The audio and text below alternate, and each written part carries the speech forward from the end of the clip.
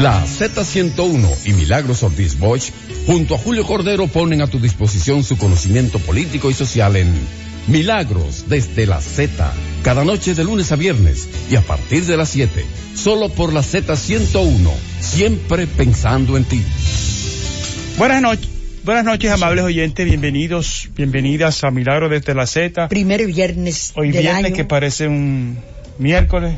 No, mire, yo recibí un mail por las redes sociales que decía que esta semana el lunes fue lunes, el martes fue martes, el miércoles fue domingo, el jueves fue lunes y hoy es martes. Ay, es caramba, la confusión de todos estos días de fiesta. Pero de todas maneras, hoy es viernes. ¿Y qué va a pasar? Porque el lunes también es fiesta. Viernes 3 de enero, son exactamente las 7 de la noche. Yo soy Julio Cordero. Yo, Milagros Ortiz Bosch, ninguno de los dos somos robots. No somos robots. No. Y somos fieles servidores de la Z, cada tarde, y de ustedes que nos oyen y nos prestan su atención, por lo que le estamos siempre muy agradecidos, ¿verdad? Pero mire, voy a decirte que quisiera decir que el señor Julio Cordero me ha regalado de Navidad. No, pues yo voy a decir lo que usted me regaló entonces. Bueno, pero no importa. Pero si yo lo digo porque creo que fue muy gentil de parte tuya regalarme Tiempo Recio de Mario Vargas Llosa. La novela está aquí, está en el mundo entero impactando, y tiene una cosa muy hermosa, que está dedicada a 3 amigos muy queridos. A 3 amigos de Vargas Llosa que también son amigos de nosotros. Amigos de nosotros. Soledad Álvarez, Tony Raful y Bernardo Vega. ¿Por qué estos 3 personajes aquí, 3 dominicanos tan queridos, están presentes? No es la primera vez que aparece en el libro de Vargas Llosa dedicatoria a dominicanos, pero en este caso es que es el caso de Castillo Armas, el asesinato de Castillo Armas, y todo lo que fue el nacimiento de la Great Food por Latinoamérica, por Centroamérica sobre todo. Pero quiero decirle que es la United Fruit. United Fruit. En Colombia fue también parte vital en lo que luego fue las Fuerzas Armadas Revolucionarias de Colombia. Sí, pero también está en la literatura desde otro ángulo, en todos los macondos y en todo lo que es a la cataca parece mentira que al final de la vida Mario Vargas Llosa y García Márquez acaben metiéndose o trabajando, dejando grandes libros sobre la industria del banano y sus consecuencias en Latinoamérica. Claro. Es una coincidencia, pero como es una coincidencia para mí que estos 3 amigos estén en esta dedicatoria, quiero decirle a los dominicanos que nos sintamos orgullosos, compremos el libro, leámoslos y vamos a ver si traemos un día a esos amigos a conversar sobre el libro en este programa. Pero mire, hoy es viernes y aunque el cuerpo no lo sabe, porque el cuerpo cree que hoy es miércoles. Hoy es miércoles, sí. Sí, el tanque de la gasolina sí. Y si usted pensaba echar combustible en el día de hoy, vaya y corra antes que den las 12 de la noche, porque después de las 12 la gasolina premium va a costar 2 pesos más, la regular 1.90 más, el gasoil regular 1 peso con 20 centavos más, el gasoil óptimo 1.40 más, el Aptur 5.80, el querosene 6.30, el GLP bajó 3 pesos con 50 por galón, el gas natural se quedó igual, y la tasa del dólar que utilizó el Ministerio de Industria y Comercio fue 52.95, 1 centavo más en relación con la semana pasada. Pero yo quiero decir una cosa. Esos datos que yo acabo de dar salen de la página del portal del Ministerio de Industria y Comercio. Sí. Y muchas veces yo he dicho que no hay coherencia entre la explicación que da el ministerio y el resultado. Entonces yo quiero leer cuál es la explicación de hoy por estos precios. ¿Por qué subieron los precios? Lo que pasa es que ellos juegan con uno. No, sí, creen que somos idiotas. Creen que somos idiotas y además creen que nadie lee eso y seguramente pocos lo leen, pero yo soy de los pocos que lo leo todos los viernes. Entonces dice, tensiones internacionales mantienen los combustibles en alza. Los precios de los combustibles registran alza Oiga bien, los precios de los combustibles aquí registran alzas motivados por tensiones internacionales que han impactado los precios de petróleo en los mercados mundiales. Los precios del crudo aumentaron después del ataque a Qasem Soleimani en anticipación de una respuesta que incluiría interrupciones en el flujo de petróleo. O sea, una cosa futurista, ya aquí lo tomaron y pim, pam. No. Se supone que este aumento de precios ya se aplica hacia futuro. Sí, si hay un problema internacional o de alguna petrolera que se rompe un tanque, se daña una refinería, eso va a repercutir sobre el petróleo futuro, no sobre el que se ha comprado.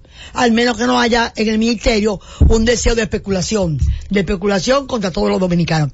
El accidente, el acto mediante el cual muere este general, es atacado con misiles. Soleimani. Con dron. Con dron. En el aeropuerto de Irak. Bueno, y muere. Ya ese fue anoche, fue a primera noche. No podía subir los precios de un petróleo que ya estaba aquí. Refinado. Podría que aumentar el futuro, no el pasado. Déjeme leer. O sea, entonces eso invalida ese razonamiento para decirnos que esa es la justificación. Y no es que no aparezcan situaciones que ameriten. No es que no vayan a aparecer. Van a aparecer, pero la regla es que al futuro que lo afectan. Porque los precios que yo acabo de dar son a entrega a 30 días. A 30 días. Pero déjeme terminar para que usted vea la belleza, la lindura. Los precios del crudo aumentaron después del ataque a Qasem Soleimani, en anticipación de una respuesta que incluiría interrupciones en el flujo de petróleo. No ha pasado, pero ya aumentó. Del Medio Oriente. Pero la venganza de Irán también podría ser negativa para los precios del crudo.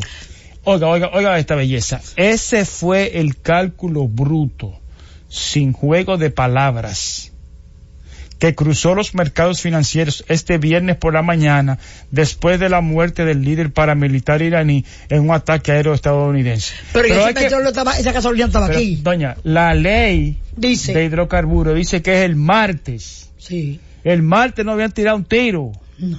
No había muerto nadie. Le quemaron la embajada. Nada de eso. Entonces, yo espero que en algún momento haya una coherencia.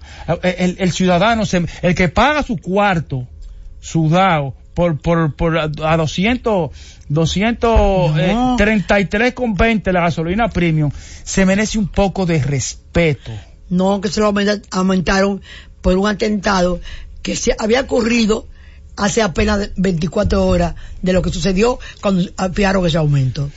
Y eso es un tanto no nos van a hacer caso, es la voz que clama en el desierto. Pero no importa, porque pero no me importa. ¿Qué pensaba Montesinos que él iba a ser elogiado en el mundo entero 500 años después, Fray Antón de Montesinos, por aquel bellísimo sermón en que lo quisieron obligar a cambiar eso, y él volvió y dijo, subió al púlpito en la mesa que le señalaron las autoridades y dijo: repetiré mi saber desde el principio, porque en verdad os digo que mi saber carece de falsedad.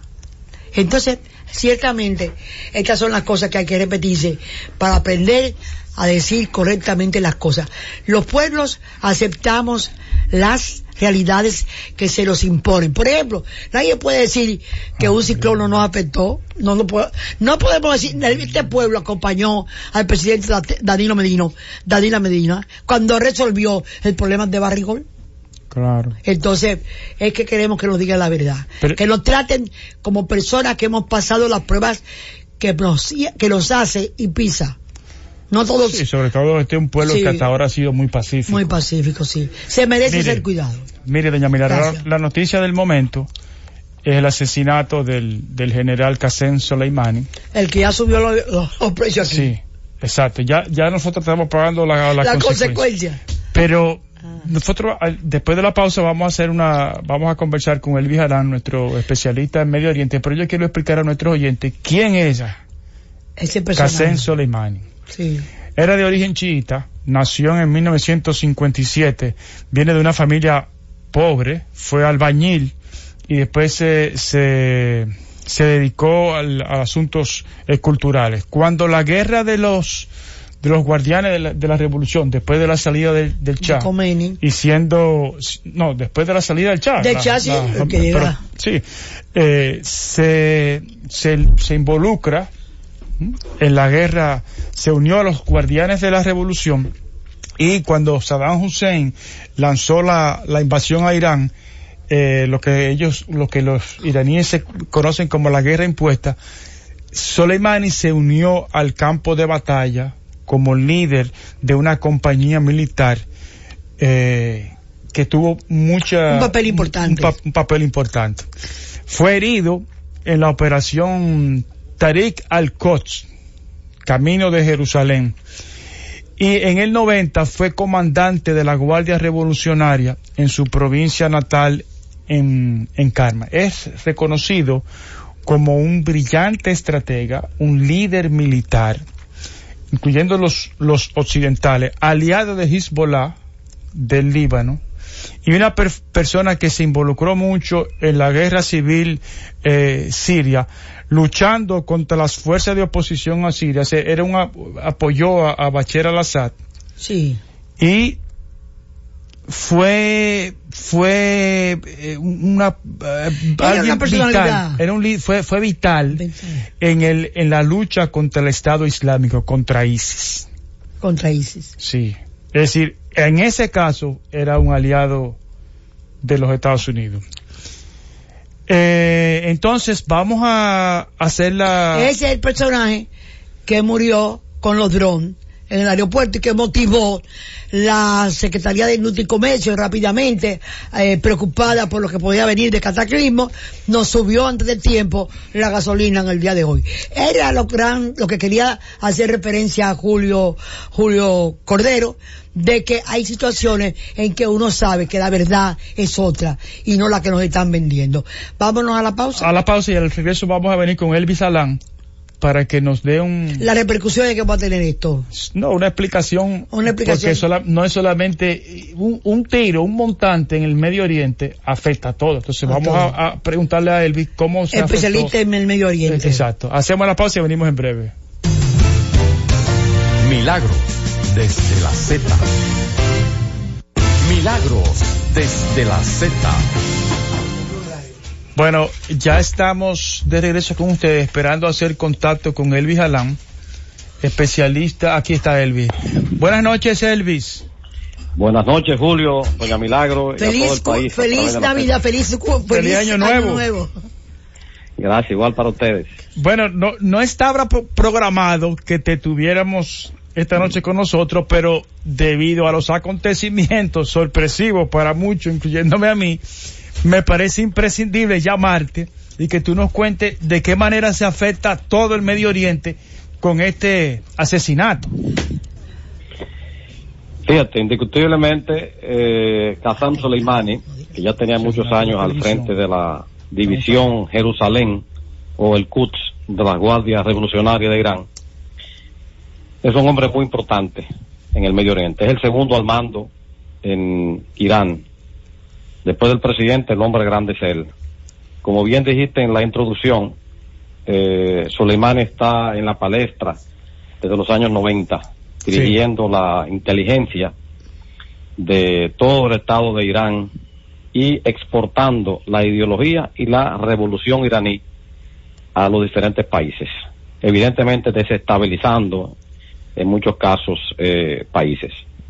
Entonces, ese asesinato no es el solo que muere. Es la figura principal, pero hay dos iraquíes, entre ellos un general del ejército de Irak y el jefe de la brigada del Hezbollah, Kataeb Hezbollah de Irak, que eran, vamos a decir, pupilos de ellos. O sea, se quedan sin tres cabezas importantes: la más importante de Irak, la cabeza más importante de la representación iraní en Irak, que es el Muhandis, y un general del ejército también de Irak. Pero mira, eso es un golpe triple. eso es un comentario importante, porque hasta ahora la televisión, sobre todo la norteamericana, se está concentrando. Él es el más importante, pero desde temprano, desde ayer en la noche, se hablaba de había cerca de 7 o 8 muertos. Sí, pero no de la importancia. No como está especificando él la importancia. De la importancia de generales, cabeza de... Sí, de cabeza, como decía él, de que a veces inclusive incluían y influenciaban en algún tipo de desestabilización en beneficio de sus propias ideas. ¿Ok? Sí, definitivamente ese asesinato, vamos a llamarlo porque es un asesinato. Sí. Así es. Lo es. Entre varias personas que murieron, esos 3, indiscutiblemente, desarticulan completamente la estrategia de Irak en el área de Irán. O sea, se quedan sin el representante más importante que tenían en Irak. Eso tomará tiempo sustituir, buscar a un Soleimán es un poco difícil, buscar un muhandis en Irak no es tan fácil tampoco, y ese general Mahdi del ejército de Irak también, que era el contacto principal entre el gobierno de Irak e Irán. Sí. Eso va a ser un poco difícil. En cuanto a la pregunta de ustedes, si Irán va a hacer algo, mire, ¿qué está pasando en Irán ahora mismo? La inflación en Irán, producto de todos los embargos que está sometido por los Estados Unidos y por Europa, y también por Japón, también Corea, que eran los países que le compraban mayormente el petróleo, ha desatado una crisis interna en Irán, donde las personas están saliendo a diario a protestar contra el gobierno. O sea, la situación no es muy fácil allá tampoco. Lógicamente, este asesinato va a parar esas manifestaciones. A reagrupar ahora. Sí, momentáneamente. Eso va a parar un poco. Va a pasar eso. Irán no es un país nuevo. Irán no es algo que se nombró ayer. Irán tiene 4 o 5 mil años de historia. Y se ha mantenido ahí. Ellos bien saben que algo que hagan en contra de los intereses americanos directamente, un ataque muy frontal, ellos no se van a atrever a hacer. No se van a exponer tanto, porque su situación interna es delicada, no tienen tantos recursos, hay muchas protestas internas por la cantidad de dinero, recursos que está Irán interviniendo en los países del área, en Bahrein, en Yemen, en Siria, en Irak. O sea, tienen muchos inconvenientes para lanzarse en una ofensiva o tratar de cerrar el estrecho de Hormuz, donde pasa el 40% de todo el petróleo del mundo. O sea, no me parece que siga para ahí.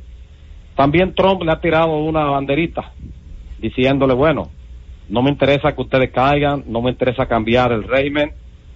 Esto sencillamente es para parar una guerra, no para iniciar una guerra.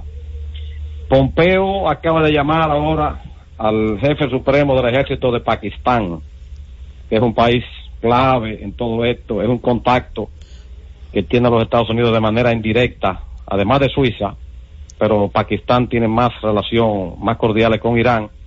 Ya llamó al general, más o menos tratando de ver cómo las cosas no pasaban de donde están. O sea, que no me parece. Recuerden también que hace pocos meses, apenas hace 2 o 3 meses, los americanos los iraníes le tumbaron un dron a los americanos. Trump mandó alerta máxima, pero ningún avión despegó y se quedaron con su avión tumbado. Las refinerías de petróleo que fueron bombardeadas evidentemente por misiles de Irán, cortó el 50% del refinamiento de Arabia Saudita por un tiempo, se quedó también sin respuesta. O sea que yo creo que esto tampoco pasará por ahí. Ya si oímos los comentarios del representante en el parlamento libanés del grupo Hezbollah, que es pro-iraní, ya se separa un poco y dice que Irán tomará sus medidas. Estamos esperando el discurso de Nasrallah en el Líbano, que es el jefe del partido de Hezbollah, a ver también qué va a decir, para ver cómo eso puede afectar también el país y el área. Los rusos, que quizás tú me ibas a preguntar algo de ellos, Julio. Sí. Yo sé que tú ibas por ahí. Sí. Los rusos no le cae mal que Soleimán haya desaparecido. Te explico por qué. Ajá. Rusia quiere Siria para él. no quiere la interferencia de Irán, y ahora mismo Siria es un pastel compartido entre Rusia e Irán. Y el hombre que manda, o mandaba más bien, representando a Irán, era Soleimani en Siria. O sea, eso es un matrimonio un poco cayó difícil. en este ataque, ¿verdad? Sí, cayó en el ataque. Cayó en entonces, el ataque. Elvis, por lo que tú nos estás contando, entonces es una jugada política importante de parte de Trump, que tiene problemas políticos. Lógicamente. Ese es un punto que tú estás tocando, es interesantísimo. Sí. Trump, que ha sido acusado en muchas ocasiones de ser un poco débil y permisivo, en un periodo cuasi electoral, le da un buen ataque a un gran enemigo de los intereses occidentales. Va a tratar un poquito de levantar esos puntos que necesita para las elecciones, aglutinar fuerza detrás de él. Hay un ministro, ¿tú sabes? no el ministro, sino déjame decirte, un momentico, déjame decirte que ayer en su Twitter, mientras eso sucedía, el mensaje de Trump fue poner una bandera americana. Sí. No escribió nada, sino una banderita americana, para darle fuerza a la explicación que tú le das a Julio, Elvis. Sí. Hay algo importante que se debe saber y no lo vas a encontrar en ninguna documentación de la prensa. Ahora mismo, el secretario de Defensa de los Estados Unidos, tú sabes que han tenido varios. Sí. En los últimos, últimamente, en el gobierno de Trump. Sí. Uno no estaba acostumbrado a que renunciaran los secretarios de Defensa de los Estados Unidos, no se veía. Pero ahora hay uno nombrado que se llama Mark Esper. Mark Esper conoce muy bien la zona, primero porque combatió en Irak, segundo habla árabe perfectamente porque es hijo de libaneses, conoce la mentalidad y conoce el área.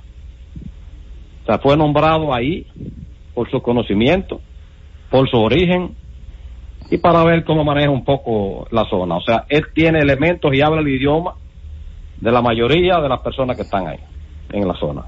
Y muy temprano dijo que fue una decisión del presidente, que no fue una decisión del Pentágono. Sí.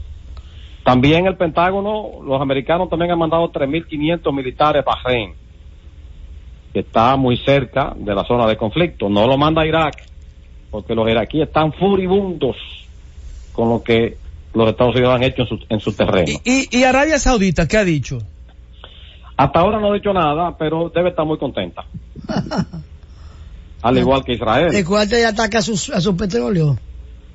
Sí. A los petroleros. Hay otro punto que yo le diría a ustedes, que a mí particularmente me preocupa más que Soleimani. Es lo que está pasando o que se está cocinando en Libia. Me preocupa más que Soleimani. Sí, hay problema en Libia.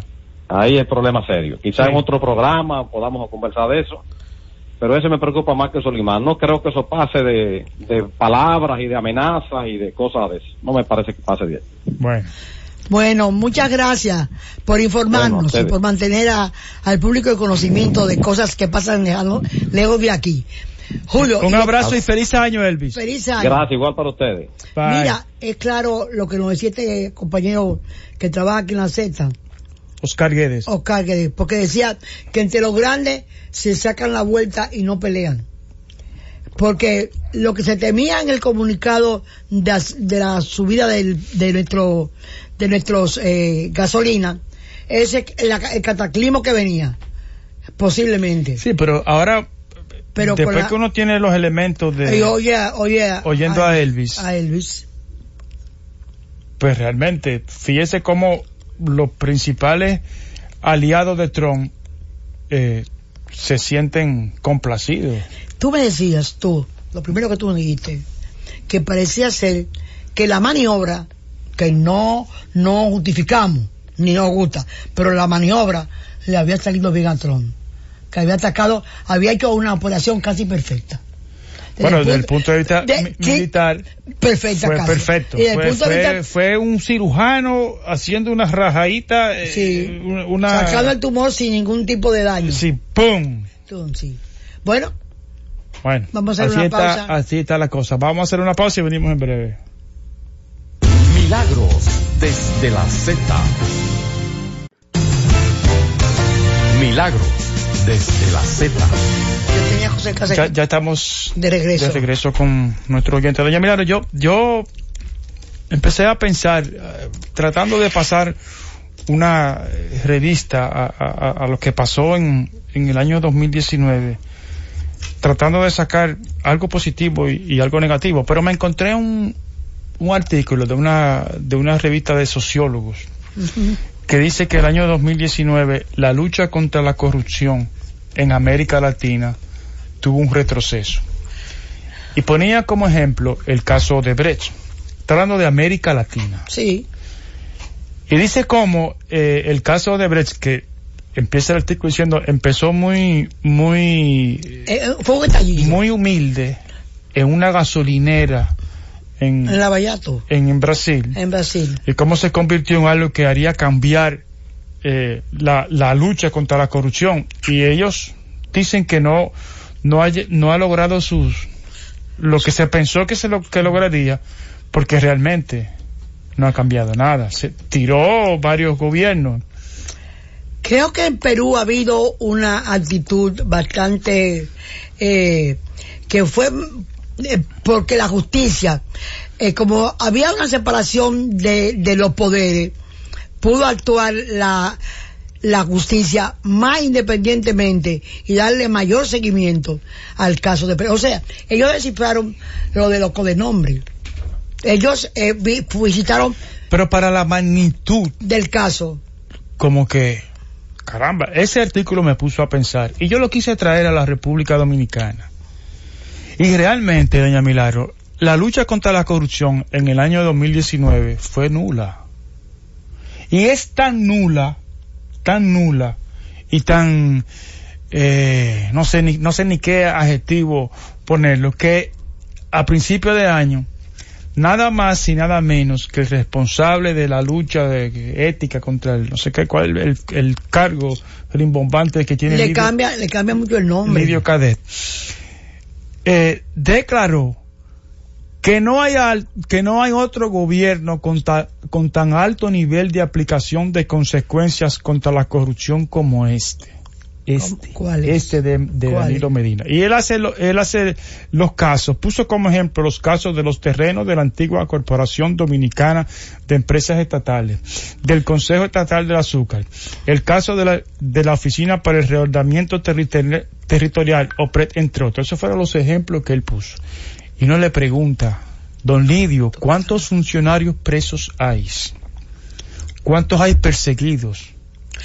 ¿Qué pasa con Punta Catalina, que fue mencionada en la página 14 del informe por la propia Procuraduría General de la República? ¿Qué pasa con las denuncias de Alicia Ortega y de Nuria Piera? El caso de Andino Peña. El caso de que, bueno, vamos a hablar de los tucanos, vamos a hablar de... Fue mucho muerto que ha habido en el caso del CEA. El caso del CEA explota por donde quiera, sigue caminando así. Ha habido una que otra cosa, pero no se justifica lo que el país, no se justifica que no, lo que vienen a estudiar esos casos, como son la ODC, Transparencia Internacional, lo que es lo que pasa con el Latino Barómetro, lo que pasa con el Foro Económico Mundial, lo que pasa con toda la gente que mide por ejemplo, los resultados de salud, los resultados educativos, los resultados de la justicia, de la transparencia. Tú sabes, de todo ese tipo de cosas. ¿Dónde está el caso de aquella miembro de la justicia que estuvo vinculada a un dinero que le entregó en efectivo al presidente de la Suprema Corte de Justicia? Exactamente, que involucró al presidente al pasado presidente de la Suprema Corte de Justicia. Se quedó así. No ha pasado nada, doña. Y como el gobierno se atreve a decirme que este es no hay otro gobierno, lo estoy leyendo textual, no hay otro gobierno con tan alto nivel de aplicación de consecuencias contra la corrupción como este. Y cuando en Perú, usted mencionó Perú, hay un expresidente que se tuvo que suicidar porque lo estaba persiguiendo la justicia. Así. Ajá. Entonces, don Lidio, yo no me voy a olvidar de la página 14. No me voy a olvidar. Pero te voy a decir una cosa. yo no me atrevo a decir muchas cosas porque tú sabes que yo estoy amenazada junto con Ibelice Pérez y junto con el Almanzar, que también fue secretario de Educación. Estamos amenazados de ser llevados a la justicia por aquel asunto también de los falsos, bastante confuso del falso graduación, los falsos positivos como en Colombia, pero sí. Colombia, aquella graduación de gente que dice que la llevaron allá por desde entonces no está él ahí. Entonces, realmente yo pienso que yo no debo hablar mucho del Livio Cadet, porque parece que en cualquier momento pone movimiento la acción de la justicia contra mí y contra Ibelice, que la quiero tanto, y contra Almanzar, que es un hombre bueno. Así que yo tengo ocupado de él, darle seguimiento a él. No, doña, es que uno es un ciudadano. Pero da risa. A mí, mire, ¿por qué no le dan en cuenta? Él no sabe lo que el pueblo cree de la corrupción, ni sabe que el pueblo piensa dónde ha habido más corrupción. Eso ha sido una constante de esta administración. Sí. Acuérdese que el presidente Medina le preguntaron, mire, que el embajador americano... Yo pensé que al Livio había que contestarle con lo mismo que le contestaron algunos medios de comunicación, algunas redes sociales y cosas. Le contestaron al presidente Medina, pero también el presidente Medina. Pero es muy confuso confundir a Livio Cadet con... No se pueden confundir físicamente. No, yo estoy diciendo... Son muy diferentes los dos. Yo estoy diciendo que esto ha sido una característica de esta administración. Por eso. Y recuerdo cuando el embajador norteamericano anterior, Brewster, se quejó de la corrupción y le preguntaron al presidente Medina ¿qué caso? Dígame alguno. Sí, reaccionó airado. Sí. Y 2 días después explotaba el caso de Odebrecht. Y el caso de Odebrecht es bueno recalcarlo. Es Odebrecht la que dice, yo pagué $92 millones en sobornos. Y me instalé en la oficina para los sobornos en la República Dominicana porque era el sitio más fácil de hacerlo. Y tercero, todos recordamos con la pena que el presidente despidió del Palacio Nacional al señor Joao Santana, preso con su mujer por estar metido en la corrupción, de ser instrumento de la corrupción. Es más, mire, yo me atrevo a decir que esta administración a la gente seria la ha golpeado, y ahí está el caso de doña Miriam Germán. Bueno, pero vamos a hacer una pausa porque ya Livio Cadet no es pausa. Entremos en otro tema. Mire, en esa misma revista, en lo que decía de la década perdida de la lucha contra la corrupción en Latinoamérica, aparece otro artículo que también me hizo pensar en la República Dominicana. Decía esta revista, Nueva Sociedad se llama, que en Jamaica esperaban como algo catastrófico cada año el caso del dengue, que en Jamaica se había empeorado por el cambio climático. Y eso también me hizo pensar, todos los años sabemos en la República Dominicana que hay periodos de lluvia, que hay periodos de sequía. En la periodo de lluvia endémico el dengue. Y este año fue más grave porque los médicos y las las organizaciones, las ONGs civiles decían la cantidad de personas afectadas del dengue era totalmente diferente a lo que decía el gobierno. Y uno vuelve a decir, señores, empecemos a hacer algo más contundente que simplemente tapar los números de los afectados, porque es mucho dinero el que cuesta, y en un presupuesto que no es suficiente, como es el presupuesto de salud, como nos lo explicó ayer el doctor José Joaquín Puello y como nos lo explicó José Rijo. Empecemos a trabajar desde ahora. Sí. Yo no sé cuál es la solución, no sé, tanto dinero que se malgasta en propaganda oficial. Tal vez lo adecuado sería, en parte de ese anuncio, diciéndole a la gente cómo guardar los tanques, el agua, porque hay que guardar agua, porque no hay agua. Bueno, ahora sí vamos a hacer la pausa. Milagros desde la Z. El casabe más sabroso del país, Casabe Gourmet San José, en su variedad natural, almendra, jalapeño, oliva, maní, ajo, albahaca, ajonjolí y granola. Lo puedes encontrar en Santiago, en la autopista Duarte, kilómetro 4,5, Sabaneta, en los teléfonos 809-570-7817. En Santo Domingo, en la calle Olos Palmer, número 5, Plaza de Williana, en Los Prados, en el 809-879-1238. Casabe Gourmet, San José. Descarga gratis nuestra aplicación Z Digital desde App Store y Google Play. Recibe las notificaciones de la actualidad noticiosa y comparte por nuestro WhatsApp 809-732-0101 informaciones, fotos, videos o audios. Z101, siempre pensando en ti. Milagros desde la Z. Ya estamos de vuelta. Doña, este lunes se celebra en el mundo cristiano, se celebra los Reyes Magos.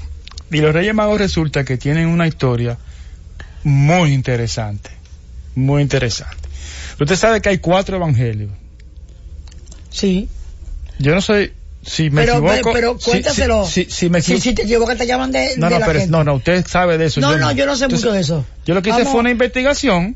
Cuéntame. A ver de dónde sale, cómo es, cuál es la historia de los Reyes Magos. De los 4 evangelios, solamente hay uno que lo menciona muy de ladito, para decirlo en dominicano, que fue Mateo. Entonces, Mateo menciona a unos supuestos magos que llegaron guiados por una estrella a ofrecer al Salvador oro, incienso y mirra. O sea, 3 regalos. En ese evangelio de Mateo no se mencionan los nombres, ni la apariencia, la raza, ni la edad. Solamente dice unos magos fueron, exacto. En el siglo II y en el siglo III fue que los magos se convirtieron en reyes y ahí lo coronaron. ¿Por qué? Porque la Iglesia Católica estaba en contra de la magia. Tiene todo el sentido del mundo. Sí. Pero fíjese qué interesante, en el siglo II o en el siglo III. Ahí es cuando empiezan a ser representados con la característica de reyes, corona, sí, con la figurita que sale en los, porque el Día de Reyes en México, que lo celebran igual que el Día de los Muertos, igual que el Día de los Santos, hay el famoso roscón. Se diga. Sí, es muy español, muy de habla hispana. Lo recogió mucho España. Los Reyes Magos no se sabe exactamente cuántos eran. Podían ser, la cifra va. Algunos hablan que eran 2. Mateo dice que eran 3. Sí, pero en los evangelios que no son los 4. Sí, eso, evangelio no me acuerdo. Dice que en las primeras manifestaciones, en las pinturas, en las catacumbas romanos, parece que no se ponen de acuerdo. Van 2, 3, 4 y hasta 12. El número acabó fijándose en 3. O sea, la catacumba es donde se refugiaban los cristianos perseguidos. Y él supone que los reyes que aparecen ahí son ya una representación de la creciente visión que había creado ya Mateo, de que 3 reyes iban apócrifos, evangelios apócrifos. Elvis, gracias. Apócrifos. Yo sabía. Sí, gracias Elvis Alán. Entonces, en algunas zonas de Siria o Armenia se creía que podían llegar hasta 12. Sin embargo, en el siglo VII, en el siglo VI se determina que eran, lo fijaron en 3. Bueno, vamos a ponernos de acuerdo, son 3. ¿Por qué 3? Porque aparte de que el número coincidía con Mateo. Pero ¿por qué 3? Porque 3 eran los regalos. Sí, mirra, porque incienso y oro. Y lo cual hacía que fuera fuera útil. 3. La primera representación de los Reyes Magos acompañada por los nombres viene del siglo VI. Melchor, Gaspar y Baltasar. Sí. pero ahora era lo que se decía en el siglo VI en otro orden. Es unos mosaicos que están en la iglesia de San Apolinar Nuovo, en Rávena, Italia. Y el orden era Gaspar I, Melchor y después Baltasar. Hoy en día puede resultar chocante, pero los primeros reyes en el mosaico de esta iglesia, los 3 reyes magos eran blancos. Eran blancos. Sí, eran bonitos y rubios. Sí. Entonces, con el tiempo, a partir del siglo VII, del siglo VII, empieza ya a darle color. Sí, ¿cuál es el? Baltasar. Baltasar, sí. Sí, en el siglo VII. El descubrimiento de América planteó la posibilidad de incluir un cuarto rey mago, para que esto siguiera representando la totalidad de la humanidad. A Baltasar se le cambia el color para que quedara todo el mundo representado. Sí. Una manera muy simbólica, porque que yo sepa no hay ninguno chino. Pero esa fue la que se escogió. Ahí no hay, no estoy narrando algo. ¿Dónde tú contaste toda esa documentación? En un libro. En un libro. Sobre los Reyes Magos, sí. Reyes. No fue en Google, no. Fue muy buscado. Entonces, el descubrimiento de América plantea la posibilidad de un cuarto Rey Mago, que no sé, me imagino que como un eriquillo, un atahualpa, una cosa así. Sigue pensando. Entonces, pero no se cristalizó. ¿No qué? Se pensó en eso. Se pensó, pero quizá era un poco exagerado. Aunque se hubiera podido aceptar, porque de aquí hace 500, difícil es ahora. Sí, ahora sí. Ahora hay que poner un mulato. Doña, es complicado ahora. Sí, complicado, sigue por adelante. Y además, después, Julio, complicadísimo por las cosas que estoy pensando. Pues yo también. Dejémoslo ahí. De todas maneras, oí decir, y ojalá alguien del ayuntamiento nos llame, que este año el desfile va a ser como especial. Sí. Y que va a terminar en el del sermón. En Fray Antón de Montesino. Fray Antón de Montesino. Sí. Mira, pero vamos a hablar un poco de los reyes. Yo creí en reyes y era una ilusión preciosa. Y yo me recuerdo que había que escribirle una carta a los reyes. Y yo te he contado muchas veces. Y ponerle a un vaso anís, con agua, alguna bebida, anís o un tabaco. Tabaco y hierba. Y agua y hierba para el camello. Pero el camello es tan gigante, lo que yo ponía era un chinchín de hierba. Esos camellos volvían hambrientos a donde vivieron. Pero yo me recuerdo que le decían a los papás que si estaba uno despierto y uno abría los ojos, ellos se iban. Eso eran los papás para que no descubrieran cuando estaban ellos poniendo los juegos. Pero óyeme, uno se daba los ojos y uno no abría los ojos ni de juego, por más que pasara cualquier cosa, porque pensaba, están ahí y se van ahí. Y entonces, ese era un drama. Pero las cartas a los reyes, desde unos chiquiticos, inclusive desde casi el colegio, uno tenía que escribir su carta a los reyes. Y queridos Reyes Magos. Pero la mía era muy simpática. Mis primos, León Bosch y Osvaldo Orsini Bosch, mis primos hermanos, más o menos éramos, meses más, meses menos, éramos todos más o menos ahí.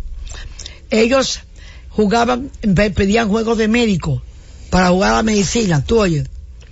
Y ellos inmediatamente comenzábamos a repartir los juguetes, se inventaban que mis muñecas venían enfermas, tú oyes, y que había que operarlas.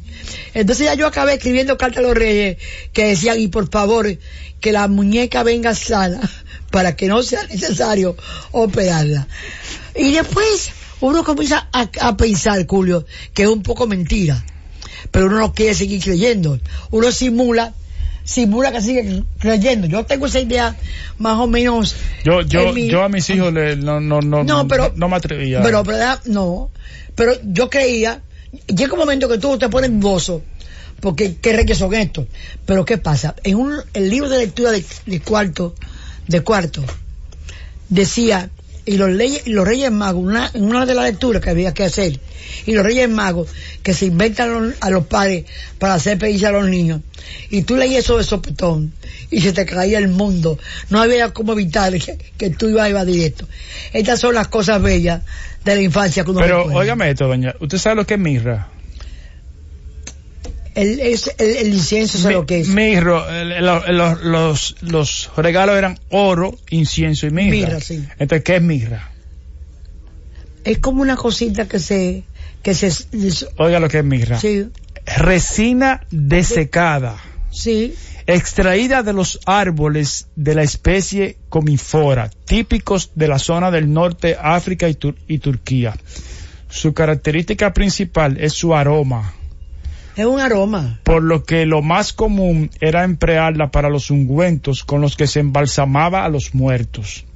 Su valor era altísimo, incluso superior al oro. Y hay una simbología, Es una simbología. no hay simbología de los tres regalos. De los regalos, sí. El oro era la descendencia real del niño, el incienso su carácter divino, y la mirra una prefiguración de la mortalidad de Jesús. Sí. Es Bello, decir, ahí bello, hay bello. una simbología hermosa. Una simbología muy hermosa. Bueno, creo que tenemos que seguir con esta cosa. Pero, y tú cuéntame de tu experiencia de los Reyes, porque tú no cuentas, o alguien me quiere contar alguna experiencia de los Reyes. Tú no tienes experiencia. Las experiencias mías son muy traviesas para yo contarlas por aquí. Ah, muy traviesa. Sí, yo nací travieso. La madurez me hizo... ¿Creer en Reyes? No, creer en Reyes no, pero me hizo tranquilizarme un poco. Y acuérdese que yo tengo una fatalidad con el incienso. Sí. Así que ese tema es muy sensible para mí. Algún día yo voy a tener que contar el incienso, problema de Julio con el incienso. Pero la realidad es que me alegro mucho y ojalá que destaquen la importancia de ese Día de los Reyes, porque ya nos hemos nosotros convertido los dominicanos en fanáticos de Papá Noel y de Santa Claus y de se está perdiendo cada vez más esa tradición. Y es pero tan importante la tradición. Los españoles, Madrid mañana es un espectáculo. Eso iba a decir. En vez de elegir como tenían que elegir, ir a la asamblea, al Congreso de los Diputados, lo suspendieron porque el día de mañana se produce en España un acontecimiento con ese desfile, pero sobre todo la solidaridad. Mira, el captar esos juegos para hacer que todos los niños tengan un día de felicidad, es mucho más lo que hay que hacer por los niños, es mucho más transversal lo que ellos necesitan, pero que cada niño reciba un juguete, una caricia, un cariño, una fe, algo importante para que la familia dominicana comience a reencontrarse como familia, Julio. Yo me recuerdo que el Día de Reyes bajábamos a la calle El Conde porque por ahí desfilaban los Reyes, íbamos con nuestros padres y después nos íbamos a acostar con los ojitos cerrados para no sorprender a los Reyes Magos. Yo pienso que es una buena idea. Pero eso, mire cómo es la cosa. ¿Cómo es la cosa?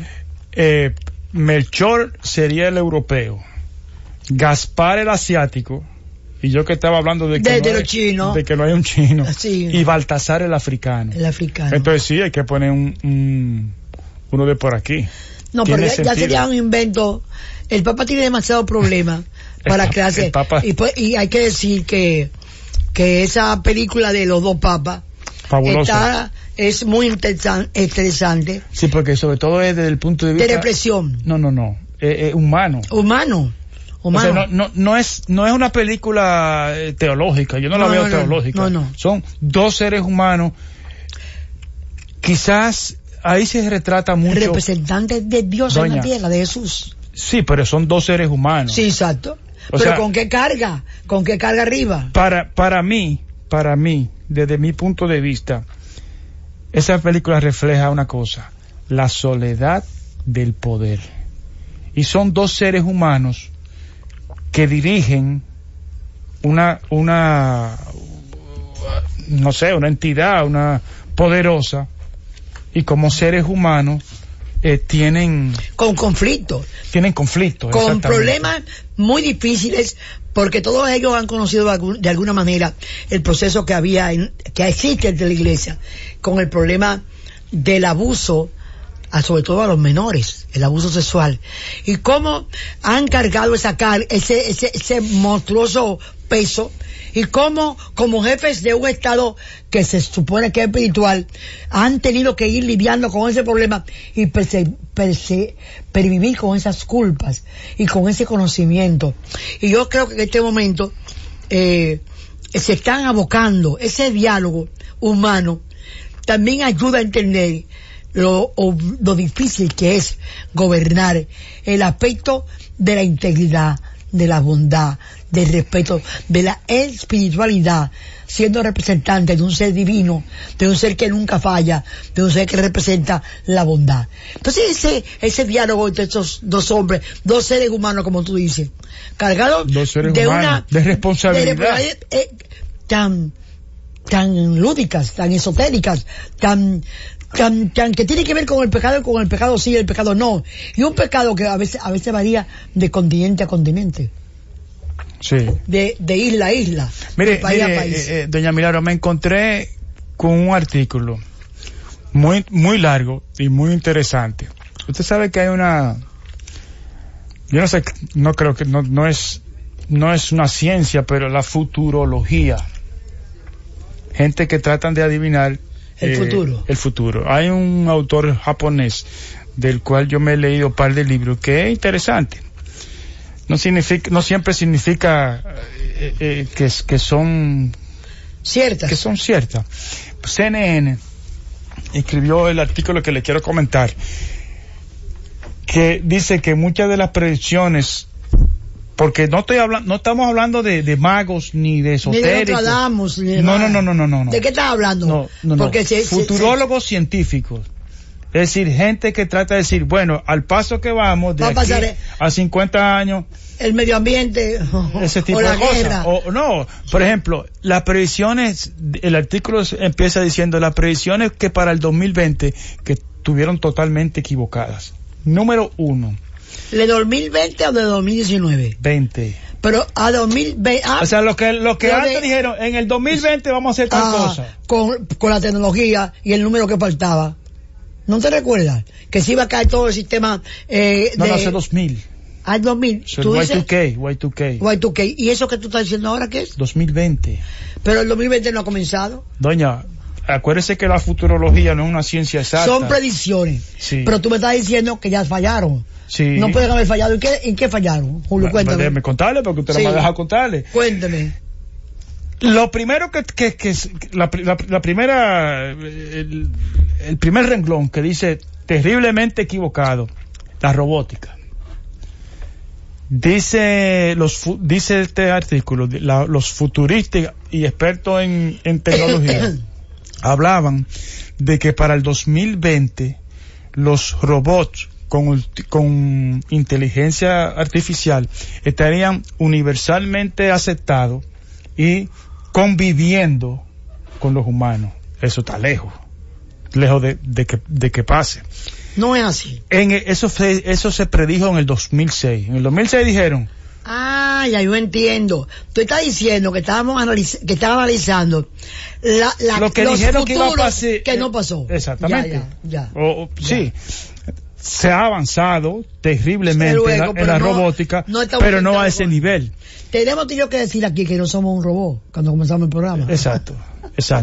En el 2005, los futurólogos reunidos en la Unión Soviética, en UK, en el Reino Unido, dijeron que va a ser posible que para el 2020 se construyera una computadora con una conciencia sobrehumana.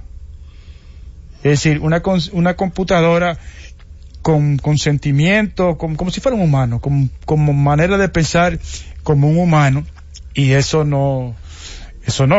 Otra cosa en la que hemos fallado, esto es interesante, desde 1910 se está prediciendo que la carne va a ser cosa del pasado. y se predijo que los nanobots en el tracto digestivo y en la sangre pudieran extraer inteligentemente los nutrientes precisos que nosotros requerimos. Y en el 2004 se predijo que esto iba a estar en práctica para el 2020, y eso todavía está bastante lejos. Pero desde el 2010, fíjese la preocupación, desde el 2010 están diciendo... Y también predijimos que en Santo Domingo se iba a acabar la corrupción en el 2000, que sé yo cuándo, y no se acabó. Y que también dijimos que en este país se iba a ejecutar el presupuesto adecuadamente y no se cumplió. Si comenzamos a decir lo que no se ha cumplido, lo que tenemos que hablar tú y yo ahora es de lo que queremos que se cumpla, y que se cumpla bien. Que tengamos un país institucionalizado, una justicia adecuada y un país lleno de esperanza. Un país florecido, reforestado, nuestros ríos llenos de agua, y como yo te decía estos días, que nuestros árboles, los árboles sobre todo de Santo Domingo, del Distrito Nacional, no tengan que vivir huyéndole a los alambres para poder subsistir. Señores, buenas noches. Un buen día de Reyes con esta charla que nos acaba de dar don Julio Cordero, que no creía en Reyes, pero lo investigó. Bueno, no me hicieron creer. Bueno, buenas noches. Muchas gracias. Milagros desde la Z.